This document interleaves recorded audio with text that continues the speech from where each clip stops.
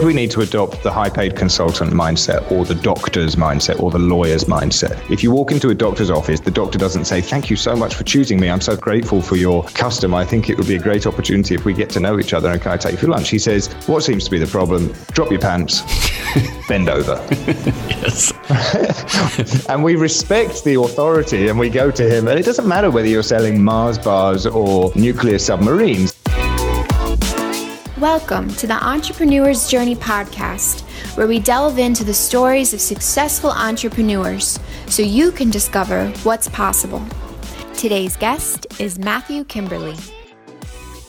Hello, this is Yarrow, and welcome to an Entrepreneur's Journey podcast. Today I have a guest who I recently connected with at a conference in London, and we're going to continue the London theme with the accents here. And it was a Chris Ducker event, and my guest was speaking on the topic of sales, which was, in fact, a fantastic presentation on sales. We have to talk a bit about that. I'd love to dive into how to sell an apple. That was what my guest topic was. But it wasn't just about selling. There was a lot of personal exploration of different aspects of his life. And I found it so interesting, but I was also curious to learn more. So that's why I had to invite Matthew Kimberley onto the podcast to find out more about this Secret Service background that he has lived. So Matthew, hello. Thanks for having me, Yarrow. Huge pleasure to be here. And I've been following you online for years and years and years. Probably, you were one of the first names that I started to recognize when I discovered that there was a world that didn't require desks out there. Which actually makes me curious what world you were in then, if it wasn't the online world. So, I mean, if you don't mind, I'd love to. First of all, let's just briefly summarize, because I was asking you this before the podcast, because I don't really know much about your background, besides the fact that you speak and travel a lot and teach the world how to sell stuff, and you're very good at that. But you've obviously lived a life before that, and I'd love to know more about that. But in summary, why should we care about your skills, Matthew? Well, I think they're important skills, and whether you choose to learn from me or somebody else, and my colleagues and competitors, which is a nasty word, but colleagues are equally, if not more competent to teach you. But I think learning how to sell is the most important skill that any person, whether they're in sales or not, can learn, both from a revenue generation point, but also from an independence point of view. I think when you can sell, you don't need any other skills. You don't need to be able to make things. You don't need to be able to build things. You don't even need access to funds necessarily. You buy a widget on credit, you sell it for more than you paid for it, and you're set. So I think whether you're using selling to negotiate a pay raise or to negotiate with your kids or to get a date or to get a better lease on your apartment or to make bank, I think it's probably one of the most independence granting and enhancing skills that any of us should learn. And I've been a student of it for 20 years now, at least. Wow, so 20 years. So in terms of businesses you've run, have they all been related to sales? Or I know you've written a book about sales. Yeah. Go ahead. Sure. So the first time I really got into selling was when I was a kid. And I know a lot of people have the apple cart or car washing story, door-to-door, neighborhood, football card trading stories. Mine was slightly different. I was a street performer, and I realized that my dad wasn't overly keen on giving me an allowance. We came from a very modest background. My dad was a priest, and they get a free house, but not much cash. And so I was interested in what money could do for me in terms of being able to jump on trains and go and visit friends and stuff like that. And I realized that I had this skill which people would pay for, which was juggling. And so I started juggling in the street. And a couple of lessons I learned there were that if you ask for money, you can double your income. Instead of just leaving your hat on the floor, you say, "Hey, if you've enjoyed the show, would you like to make a small donation?" And people would. So that was my first foray. I then fibbed about my age to get a job in a call center, which was fairly miserable, but taught me some skills around discipline and things like that. And then through various forays into bar work, which I adored, I ended up in a timeshare company in Malta in the Mediterranean, selling very expensive holiday ownership packages to tourists who had no intention of waking up in the morning and buying holiday ownership packages. And that was my first introduction to the psychology of selling. So we'd walk people in through the door. Very often they didn't know exactly what they were coming in for. We called them UPs, or unqualified prospects. And our duty was to educate them, inform them, get to know them, build rapport with them, present them with an opportunity. And roughly 12% of the time, across the board, year in, year out, people would make a sizable investment. And that was fascinating to me, that if you stuck to the numbers and you stuck to the script and you stuck to the presentation, then you could earn a living from doing that. But I only stayed in it for a year because it wasn't the kind of product I'd be interested in selling a family member. So there was some integrity issues there. But word got around that I was good at selling, and a guy in Brussels called me up and said, would you like to come and work in my recruitment company?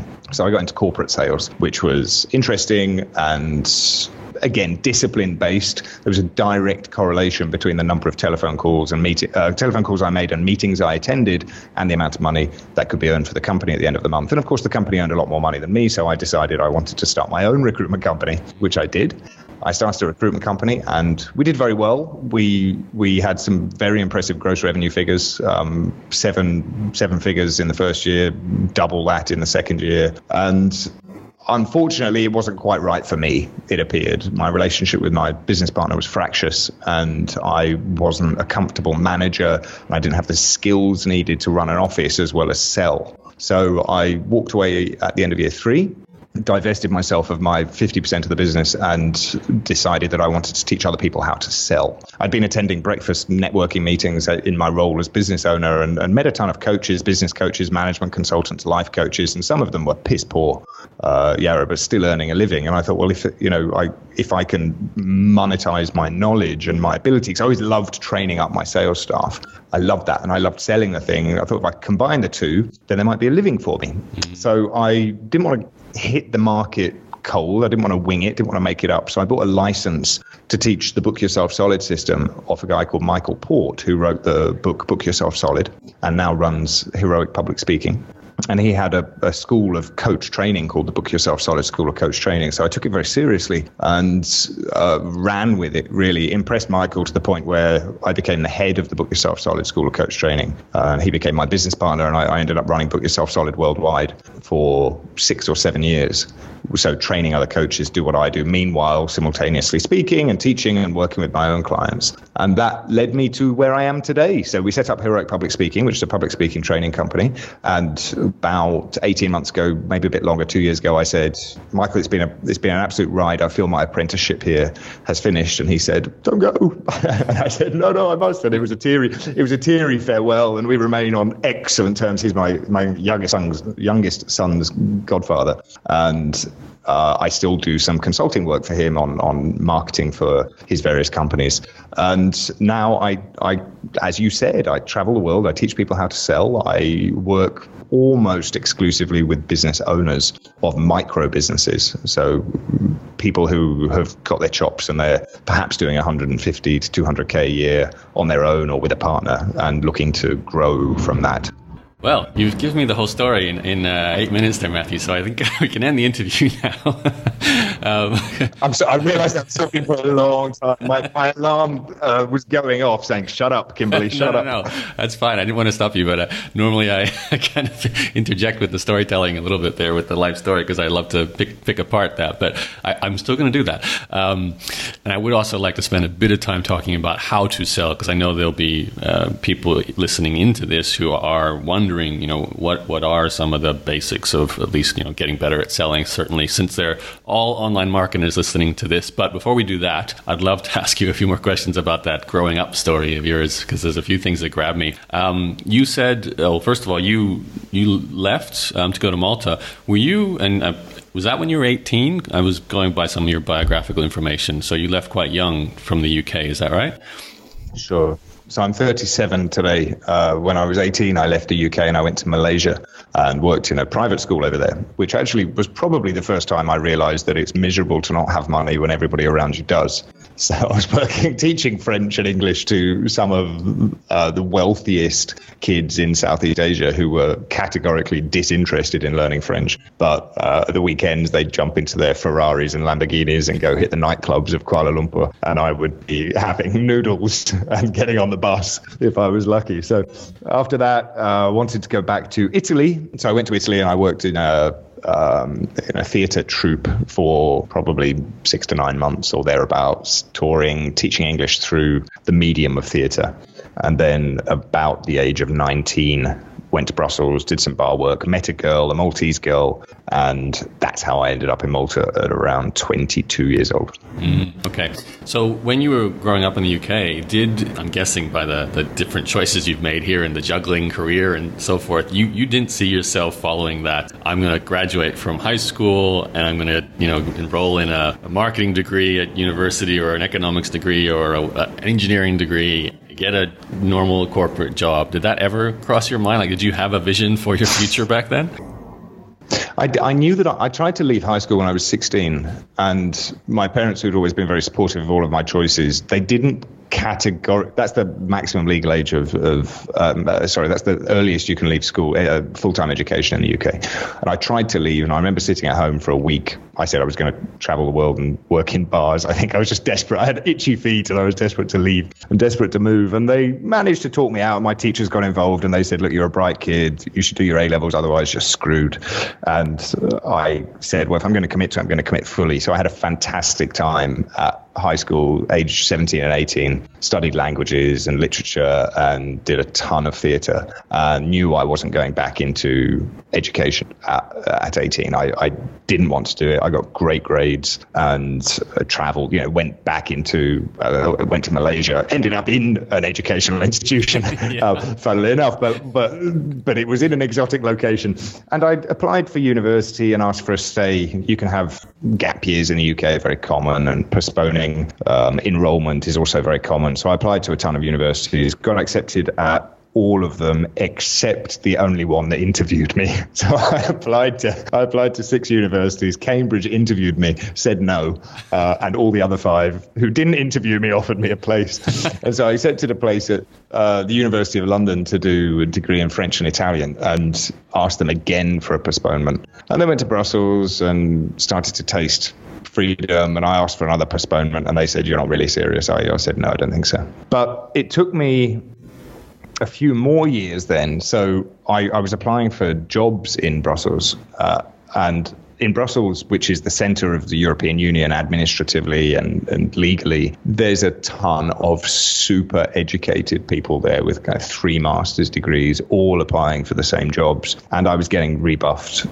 every time I saw an interesting job. They said, but you don't have a degree. And I said, well, this is, something's got to change. So I did eventually enroll through necessity, I'd say, through keeping my options open at the London School of Economics, who have a distance learning program. And I did a 3-year degree in politics and international relations by correspondence, which I was very glad to get. I haven't used it since, but I was very glad to get had the options open to me at that stage. But no, I think it was always quite clear that, at least to my parents, they'd tell you that they were trailblazing is a horrible word, but you know what I mean. I wasn't keen to do it the same way as everybody else was doing it, and to this day I stand by those decisions.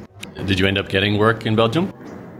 Yeah, I did. The recruitment company, first of all, but also I did a job at the European institutions for a little while. It was before my degree was granted, so I got a lifetime contract, which I actually still have. I'm on year 15, I think, of unpaid leave. The enrollment process takes the interview process takes about 2 years, but I got recruited to do a low-level administrative job at the European institutions, and it sucked my will to live. And when I'd finished the probation period, 9 months in, they said, what do you want to do? Now you can do anything. I said, how much unpaid leave can I have? They said, pretty much as you like.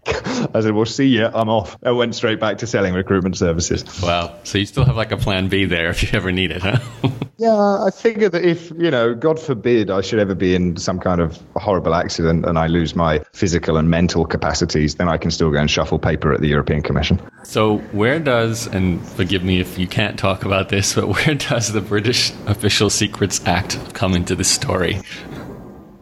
Right. So this is on my Amazon bio, and I'd actually forgotten about it since you mentioned it to me, Yarrow. So when I was in year 2 of my recruitment company ownership, I realized that I was quite unhappy. It was making me unwell. I had staff who looked up to me and I think I respected, but I wasn't really respecting myself. I was working 15, 16 hours a day, including the weekends, and it was it was taking its toll on me. Like I said, not a very good relationship with my business partner. And I started to journal or write as an outlet. And I wrote a blog. It was called How to Get a Grip. And it was basically advice that I needed to hear to myself. It included, lots of swear words, drill sergeant style, get out of bed, stop feeling sorry for yourself, don't be wet. And I got a publishing contract off the back of it, just out of the blue. So it went viral. I think it was, I can't remember which website featured it, but I was getting kind of 50,000 views a day at one point and wasn't monetized. But a publisher did say, listen, we think we could turn this into a book. And I said, that would be great. So a book was published called How to Get a Grip, which is a personal development book. And it sold really well in the UK and continues to. It was very British, though, never really made it overseas, including the US. But that was where I wrote my Amazon bio kind of 6 years ago and said the most interesting thing that's happened to me can't be spoken about on account of the British Official Secrets Act. So I still can't talk about it, but there was a recruitment process which was in central London for a government organisation in England which looks after the UK's interests abroad. And I went through various steps in the recruitment process and was ultimately disqualified because I wasn't entirely truthful in my application. And I said, well, I thought this would be an asset for a spy. I got this far, right? And they said, well, yeah, we understand, but we've got your number now. Thanks very much, Kimberley. And that was it. That was the end of the story. But it was fascinating. It was a fascinating process. And the not entirely truthful in my application was the bit where you had to have lived in the UK for the majority of the previous 10 years. Oh. And I hadn't. I'd been abroad, but I told them, look, I've been working for the European institutions, and they, multiple people told me that's fine. The background checking guy said that's fine. We can go to Brussels and interview your friends there to do your background checks. But then the final step, apparently the Uber recruiter disagreed with the previous assessments. So unfortunately, I was disqualified, which is a good thing as well, because, otherwise I wouldn't be talking to you today, I suspect. Well, yeah, not in this capacity anyway. Yeah, right. We've been meeting at a bar in the Ukraine and exchanging envelopes inside newspapers. Right. And this is also kind of funny. In your Amazon profile, right next to the line where you do talk about that you can't speak about something in your history because of the British Official Secrets Act, right next to that is a black and white photograph of you looking pretty grim on, I think, a Harley Davidson with a big floppy hat. And it does look like you're kind of like an undercover spy, but, maybe in the punk era or something. So can you, and if you want to check this out, just go check out Matthew Kimberley's bio on Amazon.com. But I just thought it's a wonderful combination of elements you've got on this page. So the more I talk about my background, I think I've probably got suffering from some kind of entrepreneurial ADD or similar, because another thing that I did before I ended up working in timeshare in Malta was I decided I wanted to be a graphic designer because I was competent with Photoshop. So what you actually see there is a photo of my face superimposed onto either James Dean or Marlon Brando's publicity image. So it was a pretty good job. It fooled you, right? But, it wasn't me. And I do use that image from time to time to demonstrate. In my keynote, for example, if I talk about my timeshare years, that's how we felt. We felt like we were kings of the world. Our training videos were Boiler Room and Glengarry Glen Ross, and Monday nights, which were our nights off, we were encouraged to go to strip clubs and take drugs and live large and basically develop expensive habits so that we'd be dependent upon our expensive paychecks. Wow. That came in every month. Yeah. It was a horribly unhealthy environment. Okay. so many places to go here, Matthew. It's quite a diverse background. Can we talk? This is already the most interesting interview I've ever given about myself, so thank you. I'm enjoying it too. When did you sort of realize, because it sounds to me that a lot of these stories resolve around you discovering what you don't like, in terms of, you don't like selling this timeshare. You didn't really want to study, but you did, but you didn't, and then you did, but you didn't end up getting the job that you thought it would lead to. So there's a lot of kind of like false starts and jumping around. Not that it doesn't sound like you were super unhappy for most of the time. Sure, there were moments where you didn't like the work you were doing, but when did it switch to you sort of really feeling like, okay, now I've found my place and I can see myself not only, making good money here, but also being happy in this work? Sure. Well, I think my lowest was, and I've been generally happy and perhaps the European Commission was a drag, but I was young and it was a short period of time. But really, I was desperately unhappy when I was owning the recruitment company. And that was a shame because, on paper, everything was fantastic. We did 2.5 million in our second year in gross sales. And in principle, I should have been over the moon. I had a company car, an expense account, but I was desperately unhappy at that point. And that was really the culmination of a series of fun adventures, frankly. Tell me about the ventures. Well, no, the ones I've described to you, the fun adventures, okay. the Malaysia, Italy, Belgium, working in bars late at night and running around Malta. And I even did a couple of ski seasons and all of these things, a series of short-term fun activities. And I think the rule was always for me, if it stops being fun over a long period of time, then I shouldn't be doing it because life's too short. And I saw that recruitment or owning the recruitment company. And I was too immature to realize there was another way of doing it. I could have hired a general manager. I could have been stronger in putting my foot down. I could have insisted on having a day off. There are many ways that I could have managed it better. But there came the moment, I think, when I realized... Sorry, and we've got a slight delay here, so my interrupting is a bit odd. Just before you sort of transition, I am kind of curious about this recruitment company. Could you just mind explaining what it did and what how you developed it and what your role was in that company? Absolutely. So the model was very standard, very straightforward. We were an IT contract recruitment company. And what we would do is we would service large organizations in Belgium who needed contract IT workers. So anything from first level help desk through to project manager, mainly in banking, in technology, and in the engineering sector. So Siemens was a client, Bank of New York was a client, and various others. And they had two types of workers. One type was employees, and we never helped them find their employees, but we did help them find their contract workers. So back in the heyday, which was just slightly before my time, a decent project manager would be getting anywhere between 1,000 and 1,500 euros a day. And they'd be typically working through an agency who would take between 20 and 25% of that. So that was our business model. We would lobby hard with the procurement managers, the purchasing managers, the IT managers, sometimes human resources, in order to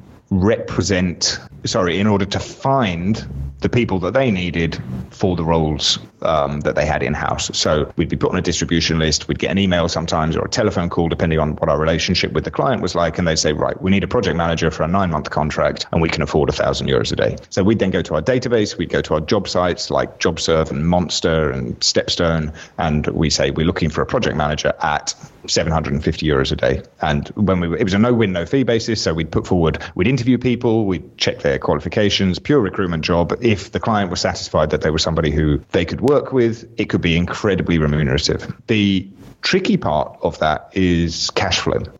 So although the rewards are great and it's recurring revenue and it's cumulative, you place 2 people in a job today, chances are they'll still be working in 9 months' time. You place 2 people in a job tomorrow, it builds up. You get this beautiful curve of increased income. But with that comes cash flow management. So our IT contractors, they weren't going to wait 60 days to get paid like we were. So we had to come up with hundreds of thousands of euros every month in order to pay them. So they'd submit their timesheets to us. We'd endeavor to pay them within 5 days, but our clients would pay 60 days or 60 days end of month or whatever they felt like paying. So there was a commercial finance element. So we needed to have relationships with the banks who we would sell the invoice to. It's called invoice factoring. So we'd assign the invoices to them. They would collect from our clients. They would advance us 80% of the value of the invoice as long as the client was insurable. And it became a CFO was one of our first hires because the ability to save us, because we were paying interest on a daily basis depending on how much we needed, and we need to calculate on a daily basis how much we needed. And it was fun, but you needed to have a good relationship with the bank, which is where my business partner came in. And it's a great business model, but it's not for everybody. Unless you have access to funds, you can't run that kind of business unless your contractors are prepared to wait, which they're not, because the big companies have access to funds. Does that answer your question? Yes. And you tell me about your role in that and why it was so miserable. Is it just because of your partner, or?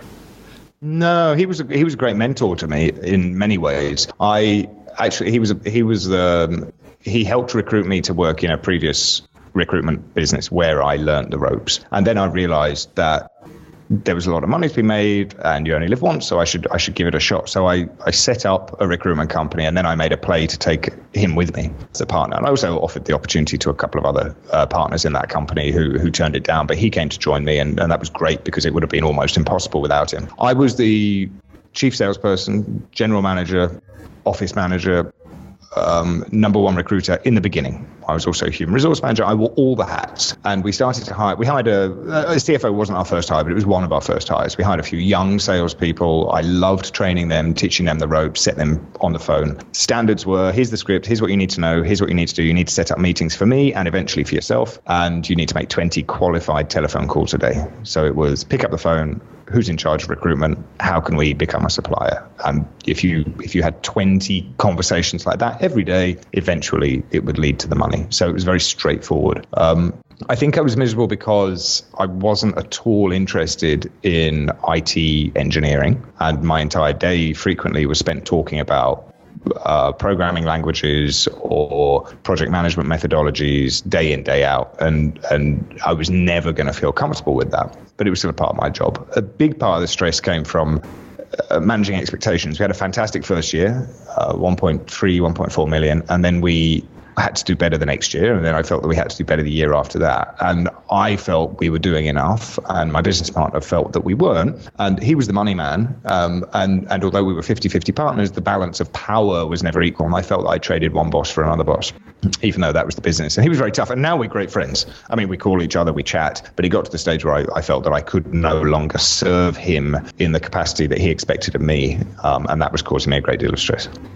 So one day you said, that's it, I'm out?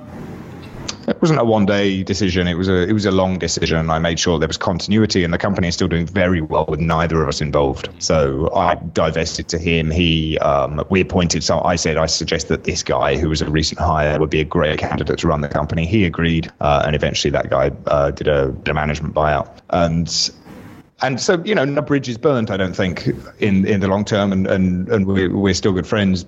But I forgot your question. So yeah, it wasn't a one-day decision. It was a long-term decision, and I made sure that I waited until I took a distribution to fund whatever came next, and I just had a kid at that point as well. My first son had been born, right. So I didn't want to do anything rash, and I did research exactly what was coming next, and that was one of the reasons I enrolled in the Book Yourself Solid School of Coach Training. So I wanted to hit the ground running. I didn't want to wing it. I didn't want to try to create a coaching methodology or some intellectual property that resonated with the market and take the risk that it didn't resonate with the market or that it didn't work. So I enrolled in a school of coach training. I bought a license to teach something which was proven, and that really allowed me to. Yeah, I mean, the first month was profitable. There was no question that it was a good choice for me. Kind of 4 weeks in. Okay, so tell me a little bit, because sort of the question I asked originally here was about when you found the work that you enjoyed, and it sounds like none of these roles you had necessarily were 100% horrible. Like there was parts of them you did enjoy, and then parts you didn't. So when you switched to Book Yourself Solid and began educating yourself in someone else's selling system, was that looking like, did that sort of, I guess it's kind of hard to say in hindsight, or maybe easier to say in hindsight, but did you sort of feel like, okay, this is ticking more of the boxes of how I want to make a living, support my family? Because I'm assuming you were thinking about that, having first had your child then. But also, you're like, the thing with, you went from being an entrepreneur, sort of, like, well, certainly at the starting the company, to now looking to kind of become a teacher. Is that a coach? Is that kind of accurate? Yeah, I think that's true. And I tell you what it was. I had that feeling that the minute I started my training with Michael Port, and still to this day, almost 9 years later, the feeling was, I'm the boss now. For the first time in my life, even when I was the owner of that recruitment company, I was a 50% owner and I wasn't the financier. So this time, this chapter of my life, and who knows what's around the corner, maybe something else will happen next week, but for the last decade, it's always felt the same, that everything is within my control. Whether I'm coaching or teaching or speaking or writing or traveling, whatever I'm doing it because I can. I get to choose my clients. I get to choose my hours, and I work quite hard. My wife would say I could cut back. A lot of my clients are in the States, and I like to talk to them at a reasonable time for them. So I certainly don't do a 4-hour work week, but for the first time ever, I think I've been the boss, and that's been very powerful. I've also seen that other, things are possible. You can say yes to as many things as you can say no to and make them happen. And I never felt I had the complete freedom of choice in any of my previous roles. And that's been very, very powerful for me. That makes a lot of sense. I think that's the ultimate goal for most of us, is that freedom and control. So with the training you went through with Michael Port, and then even going forward beyond that, can you maybe take us through, I guess, how you learned really to craft the fine art of selling? Because I know you obviously had a lot of practical experience before becoming a teacher, speaker, coach, so forth. Leader in Michael Port's world as well. What, I'm trying to kind of grasp the awakening to these sales techniques that you learn. Was it purely through the study of them? Did you get to have case studies? How did it all come to be going forward? Well, since I think the first introduction to the study of selling was in timeshare. So I was 22 years old when I started in timeshare. And we were encouraged to, we were given books to read. The Closers by Ben Gay III and the other books like that were recommended to us and bought for us. Every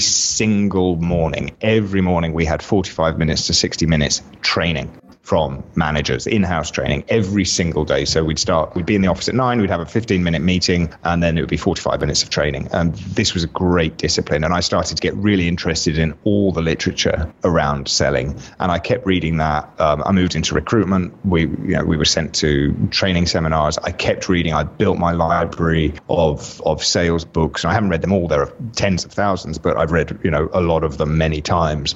And I was aware that there was a discipline to be learned and systems of doing things, and things like handling objections. You could systematize handling objections. You could systematize rapport building. You don't try to jump into bed with somebody as soon as you meet them. You date first. And I realized that this didn't happen by accident, but people were careful and they thought about this. And books by people like Ziegler and all the classic writers were very much a big part of my world. And so I had systems in my recruitment company, very, very clear systems. And when I joined the Book Yourself Solid School of Coach Training, again, it was a very clear system. If you're not familiar with Michael Port's, if any of your listeners are not familiar with Michael Port's Book Yourself Solid, it's a systematic approach to building a business and selling your stuff. And it's a beautiful arrangement of concepts and ideas into a methodological, modular rhythm that makes it easy to grasp, easy to understand, and easy to apply. And I always felt with Book Yourself Solid that one of the parts that was perhaps missing is an in-depth. So Book Yourself Solid goes from deciding what you do, deciding what you offer, deciding who you serve, deciding what your personal brand identity is, to building trust and credibility, to putting a sales cycle into place, to having a keep in touch strategy, information products, perfect pricing, a module called Super Simple Selling, and then we get to marketing, with the idea being that marketing shouldn't be done until you've got a way of converting the leads that you attract. So too many people start with Instagram and don't have a way of turning their followers into customers. So the bit that was always a little bit lacking for me was how to close. And I'd received endless experience in closing, because that was my professional history up until then, prospecting and closing. So people were asking me within the Book Yourself Solid world and further apart, what actually, I keep dropping the ball when it comes to actually making the sale. We got this super simple selling thing, which teaches me how to open the sale, but actually closing it is a bit tougher. So I ended up teaching it and teaching it more and teaching it more until I thought, well, listen, I know this stuff inside out. It's been decades now. What are the components that I put into every single sales offer, whether that's an online launch or a sales letter or a sales conversation? And they developed into the principles of professional persuasion, which you saw when I sold the Apple in London. Mm-hmm. Okay, so it's kind of like an evolution, really, to be fair. You start in your early 20s all the way up to what you're doing in your 30s and still doing today. So maybe we could switch to a little bit of how-to training for the listeners who aren't maybe new to selling. I haven't got time to do a whole presentation or anything like that, but in your experience, what is sort of the number one area where people tend to go wrong with sales, and what should they do instead? I think the number one, if there was one piece of advice which is critical for everybody, it's the element of control. David Sandler is the author of a book called You Can't Teach a Kid to Ride a Bike at a Seminar. And it's one of the best sales books ever written, as far as I'm concerned. He's also the founder, deceased now, but was the founder of the Sandler system, the Sandler Training Group, I think it was called, which is a franchised selling training organization. And so he says if you don't have a system for selling, I'm paraphrasing, you'll forever be at the mercy of your prospect system for buying, which means the prospect and the seller, even though they may have similar outcomes in mind, they have different ways of getting there. The prospect will say, how much does it cost, and make a decision based on that. An effective buyer will look the prospect in the eye, an effective seller will look the prospect in the eye and say, this is the way that we do things around here. First, I'm going to show you X. Then I'm going to show you Y. Then we're going to go for, all the stages could be different for each individual. Then we're going to go for lunch. Then I'm going to make you a proposal if you qualify to be a customer. Then you're going to take that proposal back to your organization, your board, and you're going to come back to me with an answer by Thursday. Is that something that you can commit to?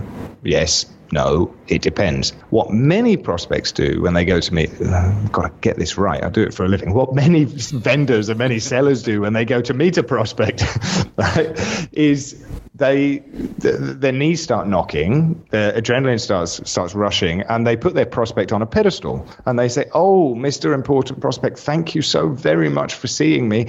I know you're very busy. I promise not to take up too much of your time. And their hands are shaking, and they say, I'm sure this is something that you may or may not be interested in today, but I just want to give you the opportunity to have a look at my prospectus. And the prospect goes, well, I've clearly got the control here. I have the authority. I have the upper hand. We're going to do things my way.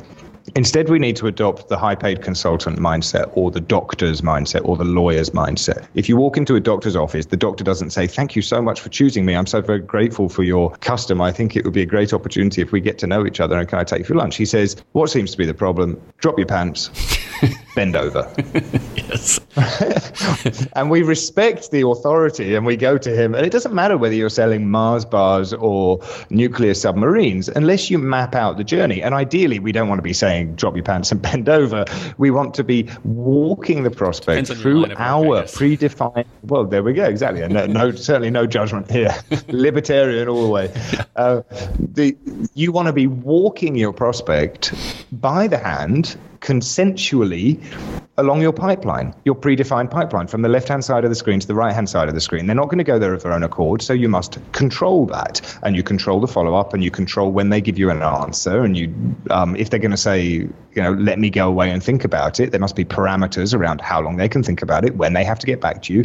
Do you both agree what the next course of action is, and do they understand? So I think many of us underestimate our own value, and when we do understand our own value, we can walk in there. Like, I train a recruitment company here in Malta. They're my only Maltese client. It's not a very big market. I'm very happy to live in Malta and not work too much, but there is a recruitment company here, and I go in and see them a couple of times a year, and I train them on business development. And one question that they are perpetually asked by their prospects is, so why should we work with you? So they attend a meeting with a prospect, and the prospect goes, so tell us, what are your credentials? Why should we work with you? The natural inclination of somebody with high levels of emotional intelligence is to please at that point. And they start to do a dance, and they dance to the prospect's tune, and they start to use adjectives and say, we will always put you first. And, we are deeply invested in our client's success, and blah, blah, blah, blah, blah. All of these things that, we are big, and we are strong, and we are clever, and all these things which anybody could claim and anybody could say. I much prefer to flip it back. And I say, look, if anyone asks you, why should we work with you? The only answer is, I don't know. That's what we're here to find out today. And if the only credentials that you need if you're an established firm is the names of your existing clients in corporate, if you can show them that their competitors are working with you, then that's all the credential and credibility building that you need. You say, why should we work with you? Well, I don't know. We're here to find out whether you should or not. But let me tell you, 750 of our current clients choose us for the following reasons. You lead with power instead of being the dog that will jump for the bone. And I think that makes the biggest difference. It's a combination of confidence and discipline. And I think the vast majority of my time is spent instilling discipline. Many salespeople think they can improvise their way around solutions. They can use the gift of the gab. And it's just not true. If you look at taking a prospect through the sales process, taking a prospect through the sales journey, if you look at that with the same level of discipline that you would have if you were stacking shelves or building a cabinet, it's not optional to put that can of baked beans on the shelf. It has to go from the box to the shelf. And I think asking for exclusivity or demanding a yes or a no answer or not or following up when you say you're going to follow up, none of these things are optional if you're in sales. You follow the discipline and the results will come. You've triggered a memory. I'm actually going through Chet Holmes' The Ultimate Sales Machine book right now. You might be familiar with it. Fantastic book. And he's constantly reinforcing the fact that you need to have the die-hard discipline to follow through and do everything that he's recommending. And that's actually the only trick to all of this, is just the follow-through and actually doing everything that you have to do. What does he call it? Pig-headed determination? Yes, that's the one. Pig-headed determination. That's the one. Over and over again. And it's absolutely true. There's two elements to selling. I think all of us, an analogy I use is the muscle, the sales muscle. We've all got it. We're all born with it. When we're kids, we scream and cry until we get what we want, and then it gets conditioned out of us by niceness, which is not a bad thing for society at large. But there's two elements to building any muscle. One of them is activity, and the other one is form. So activity means you've got to do the reps, you've got to do the push-ups, you've got to do the squats, and form prevents you from getting injured. Form has once you've got basic form in place, it only has very, very, very tiny effects on the end result if you're a top performer. But if you're not a top performer, if you're someone who wants to functionally perform, then you cannot get ripped, whether it's your biceps, your triceps, or your sales muscle, if you're not doing the reps. And many clients, private clients, come to me and they say, I haven't made a sale in 60 days. I say, okay, how many sales offers have you made in 60 days? And they say, well, none. And I say, well, I see a correlation here. Go out and have 100 sales conversations with strangers and see what happens. And depending on what they're selling, they could probably make one sale to a stranger in a shopping mall. And that means they've got a 1% conversion rate, which is great. Then we work on the form. We choose the target market. We work on the close. We work on the open. We work on the features and the benefits and all the bits and pieces. And we improve our closing rate. But without activity, it's all theory. So true. I think it's a golden rule for everything really in life. Got to do. Can we just turn this, everything you're talking about here and how it applies to strictly online marketing, since a good chunk of my audience are predominantly selling entirely through the internet. So how does this philosophy apply to the internet and become practical in the internet, since there's a lot of things you can't do face to face, so to speak? Absolutely. And I would say a good 70% of my clients come through an online channel. Although my delivery is often using my mouth, many of my clients come through online channels. So I think you've still got to take your clients through the same process. You've still got to take your prospects through the process. And what most of your listeners will know this as is the sales funnel. So your qualifying prospect, first of all, which is the first step in the professional persuasion sequence, by asking them to self-identify as someone who's interested in that ebook or that tripwire offer or that opt-in or that cheat sheet or that webinar. You're qualifying them and you're saying, is this you? Do you want more clients? Do you want to lose weight? Do you want to be more attractive to the opposite sex? If yes, come and find out about me. And look, I'm not a weirdo. So we're going to spend a little bit of time rapport building connection. I think a lot of people jump into, one of the problems, a lot of people online, they kind of jump into the credibility stage, which is, I made $60 million while sitting on the beach in the Bahamas and you can do the same, which isn't bad. It kind of works. But I think the more finesse way is to build connection first. And the way that we build connection is by showing that we understand the world of the prospect. And sometimes this can be by illustrating or demonstrating what their issues, what their problems, what their desires might be. Sometimes it's by sharing photos of our kids and saying, look, I'm just like you, I'm not a weirdo. Sometimes it's by demonstrating people that we have in common, third-party endorsements, stuff like that. So we're doing all of this, hopefully, to get them, because ultimately people will buy emotionally. And two types of purchase, the logical and the emotional. Emotional tends to win. We'll make an illogical purchase emotionally, but it's rare for us to make an unemotional purchase logically, or is less common. So we've got to build that emotional rapport, and then we say, look, this is what's going to happen. Now you're in my world. I'm going to take you by the hand, and I'm going to lead you through this process, which is the control step. And very often, a lot of your guys, a lot of your listeners will have this mapped out in their sales funnels and in their sales processes. We identify the problem, we give them a solution, and then we have as much fun with the benefits as possible. So for a long time in 2013, I wrote a daily email to my list, and it was styled on the Ben Settle email a day, 500 words, fun email, segue, offer every single day, 365 days, or I think I did 362 or something like that.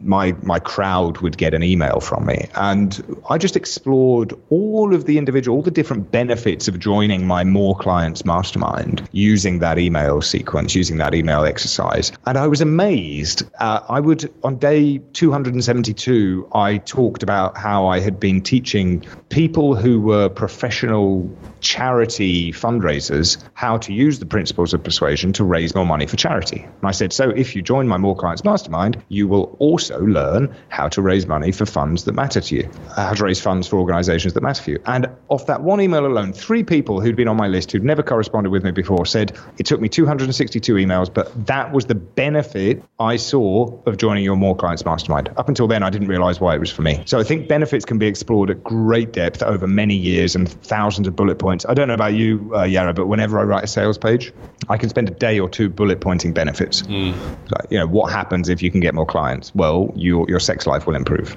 Well, how? Well, let's work it out. We can go down, a correlation and direction and cause. Social proof is absolutely critical. Useful social proof. Anything you say about yourself is great. What other people say about you is more important. Scientific proof, logical proof, numerical proof, any kind of proof. Anything say, don't take my word for it, because that puts you in a really confident position. If you can say, don't take my word for it, here are the case studies, here's what the doctors say, here's a testimonial from somebody just like you. And then I think we shouldn't be afraid to preempt the difficult objections. So we want people on side agreeing that not having enough money isn't enough reason for not investing in this program. We want people to agree with us that the best time to lose weight is today, not tomorrow. And you and I will both agree, Mr. Prospect, that we've seen some real failures in the weight loss industry for people who say, I'll start tomorrow. Why? Because there is no tomorrow. You know that, and I know that. Therefore, let's continue. And what you've done is you've planted the seed in their mind that they're not going to be able to use that against you in the future, which will be it's tomorrow, because they've already agreed. It's Cialdini's principle of consistency. They've agreed that this is not an objection that they can use. So we must address the most difficult objections up front. Online and offline, many salespeople kind of hope that the same objections they get every single time won't come up this time, which is a fool's way of looking at things, because if they come up every single time, of course they'll come up this time. So what do? We disarm rather than try to dodge. Bonus stacking, bonus loading, always do it, even if it's just a free box of chocolates. Doesn't matter. People will make purchases because they like the look of the amenity kit or the glass of champagne or the free access to your X, Y, and Z. And then be audacious with your risk reversal. You don't have to have a money back guarantee, but I've seen in my experience, the longer the money back guarantee, the less people are likely to take it. Done a program in the past where we offered a 2-year money back guarantee and there was a 0 refund rate, possibly because people forgot that they could get their money back. I don't know, but there's no danger in standing behind your promises, particularly in an industry where your inventory costs are 0. I think you're crazy not to offer people the opportunities like it. It's also a great filter for the right people. You should never sell the guarantee as being the reason that they should do it, or you'll get serial refunders.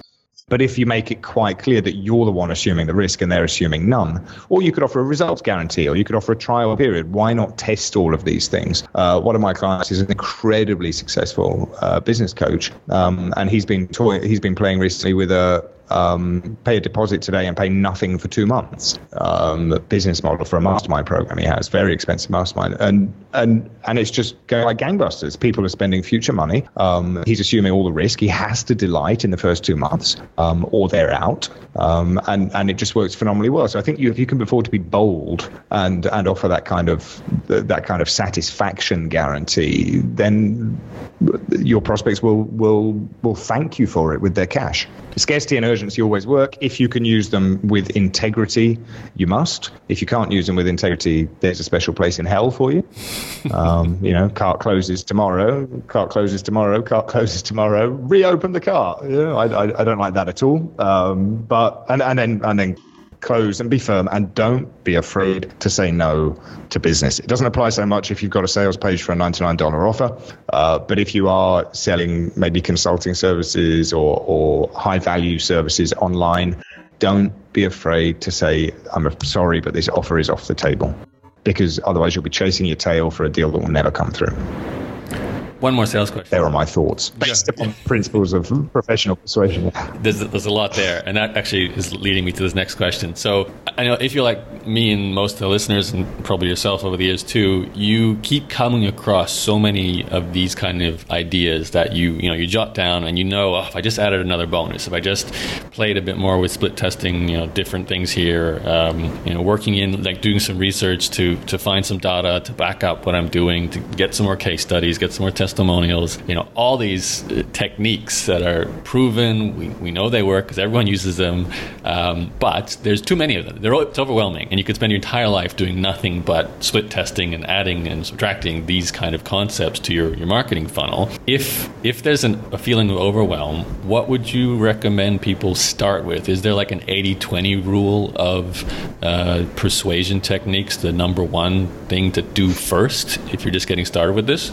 Firstly, you've got to make sure that you're actually providing a solution to an issue in the marketplace, whether that's a problem that you're solving or a delight that you are endowing upon your prospect, upon your client. That must exist. If you have to educate the market on why they need your thing, I think you're on a starter for nothing. That requires far more investment in marketing and education and stuff like that. If you've got a genuine solution to a recognized problem, then if you don't, you're screwed. If you don't, you're screwed. But if you do, that's great. The other thing that I would work on more than anything is voice and the connection element. If you've got an e-commerce store that's selling bangles, that's one thing. But if you're selling any kind of services, is there a reason that Frank Kern is Frank Kern? And I think the answer is probably his magnetism. Also great marketing chops, knows exactly what he's doing,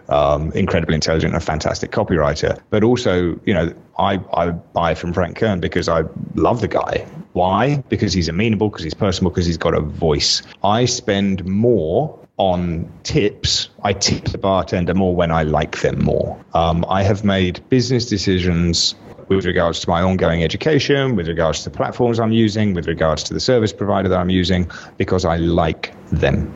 And I think if you can focus on that connection element, how can you become amenable? How can you become a voice? How can you connect with people in a stronger way? Then the marketplace will be a lot more forgiving. That's what I think. And to do that, is that just practice? Just practice writing, practice speaking, practice everything to do with your voice? Yeah, I think it's about developing the voice as well.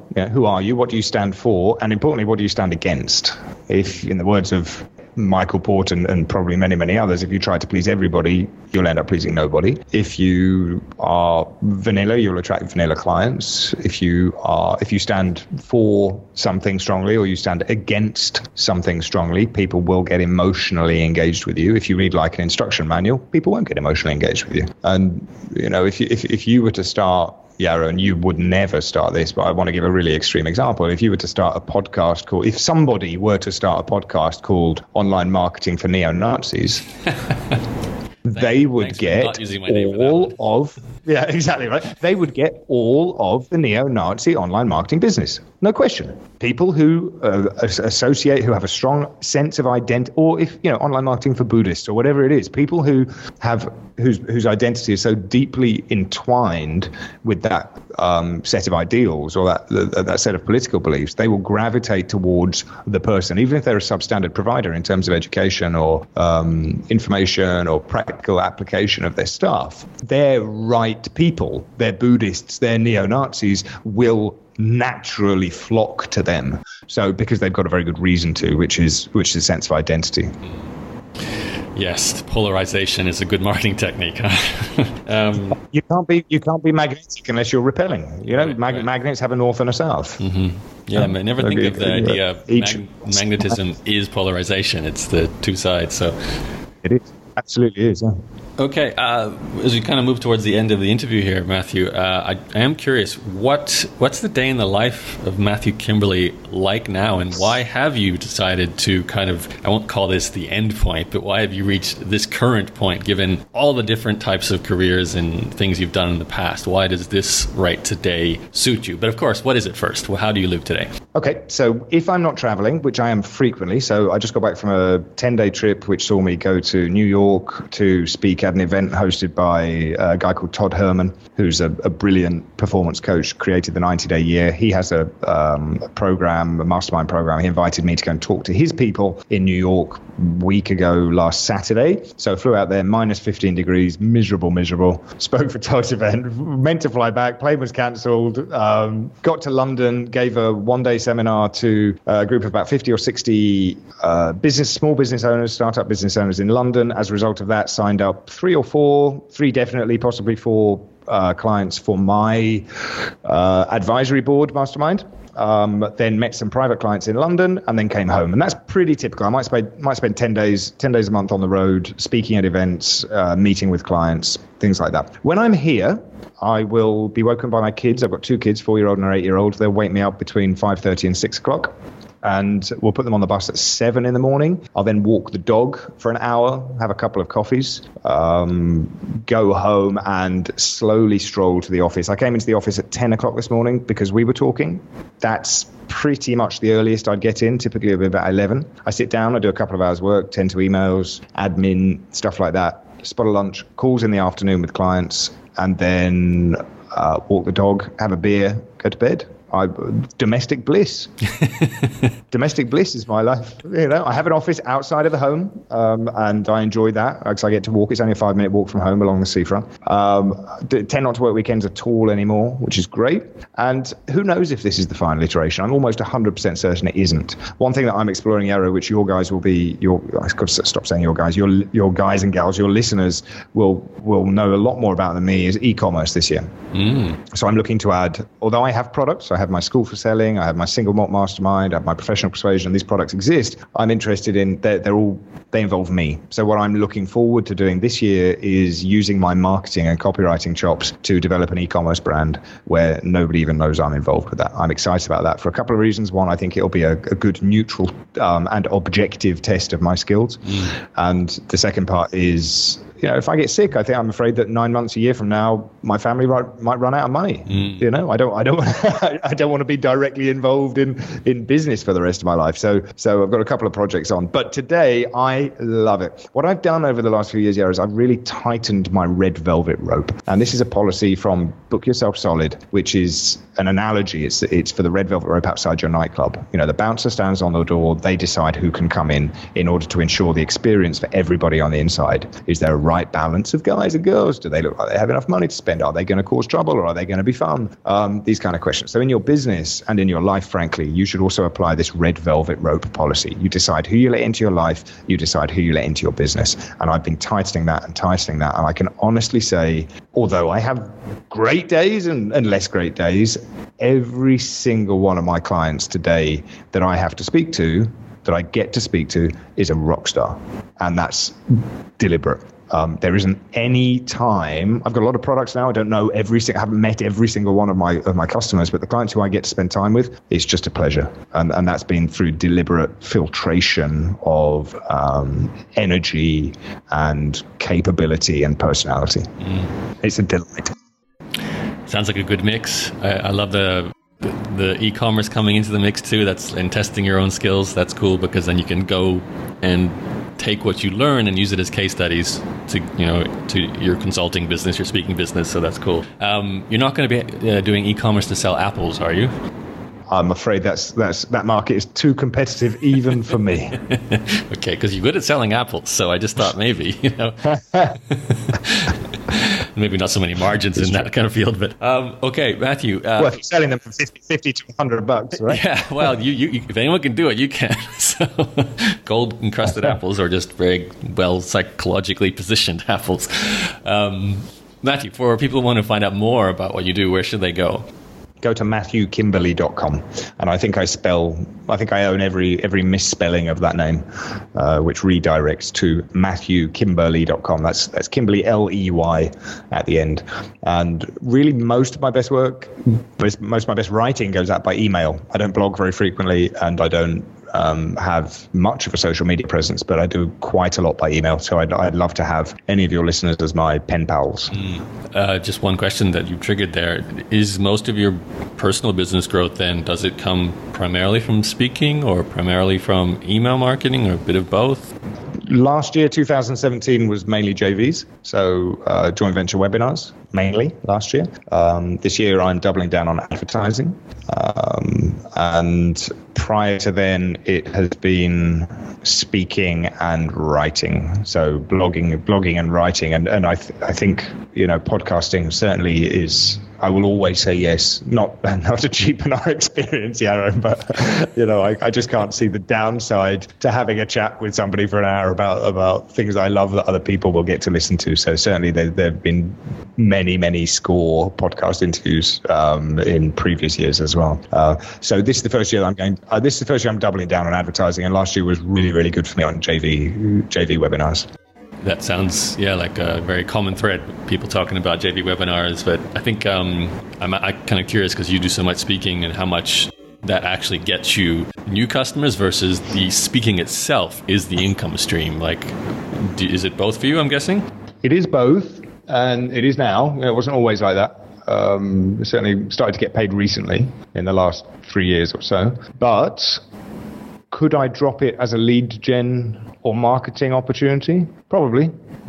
Probably could drop it as a lead gen activity without it having an effect on my business, but I adore it, and I wouldn't want to drop it. It's the entertainer in you still, huh?